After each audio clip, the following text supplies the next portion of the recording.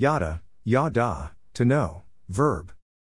Could be a play on words, but to explain this, let's start with, the past tense of know is new.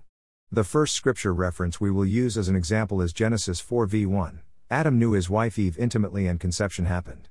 The intimacy of knowledge, past the knowing, to having known, _new, brings conception into a new understanding of God. The Hebrew word is yada yada, for a certainty, be sure of a surety, have understanding. Hebrew from the Old Testament. The Greek eloquent is probably, ginosho, ginoseko, to know absolutely.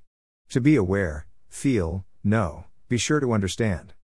Greek from the New Testament. They both refer to and imitate knowledge. This is the knowledge we all can know God by. This is a different knowledge than reading a newspaper as an example, to get more knowledge about Him. This is a knowledge that comes by spending time with our Lord and our friend. To many people this has become a part of their lives, to know God more and to know more about Him. After all, we are all created in His image.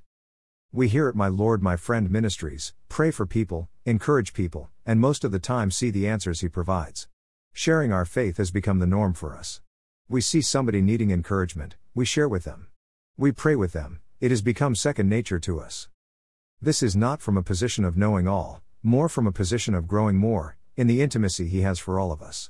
Any whosoever, John 3:16, can have a knowing about God, a knowing that allows us all, to call Him our Lord and our friend.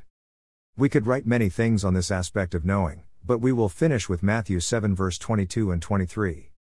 V22 On that day many will say to me, Jesus, Lord, Lord, didn't we prophesy in your name, drive out demons in your name, and do many miracles in your name?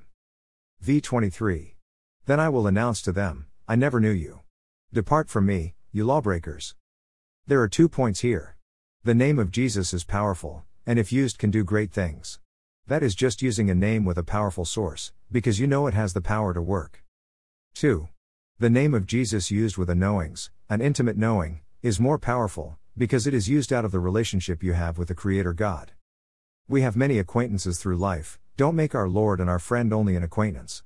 Let all have a personal relationship with Him, where we can keep learning from the joy of knowing more about Him. Encourage anyone who hasn't got one to get a concordance, look up the Hebrew, or Greek, for the word in English you are unsure of. We are on a journey of faith, do not settle, somewhere along the journey. The journey of knowledge about God is never ending, and the closer you walk with Him, the more you will be able to understand. From the joy of knowing more about Him. God bless. OFJ.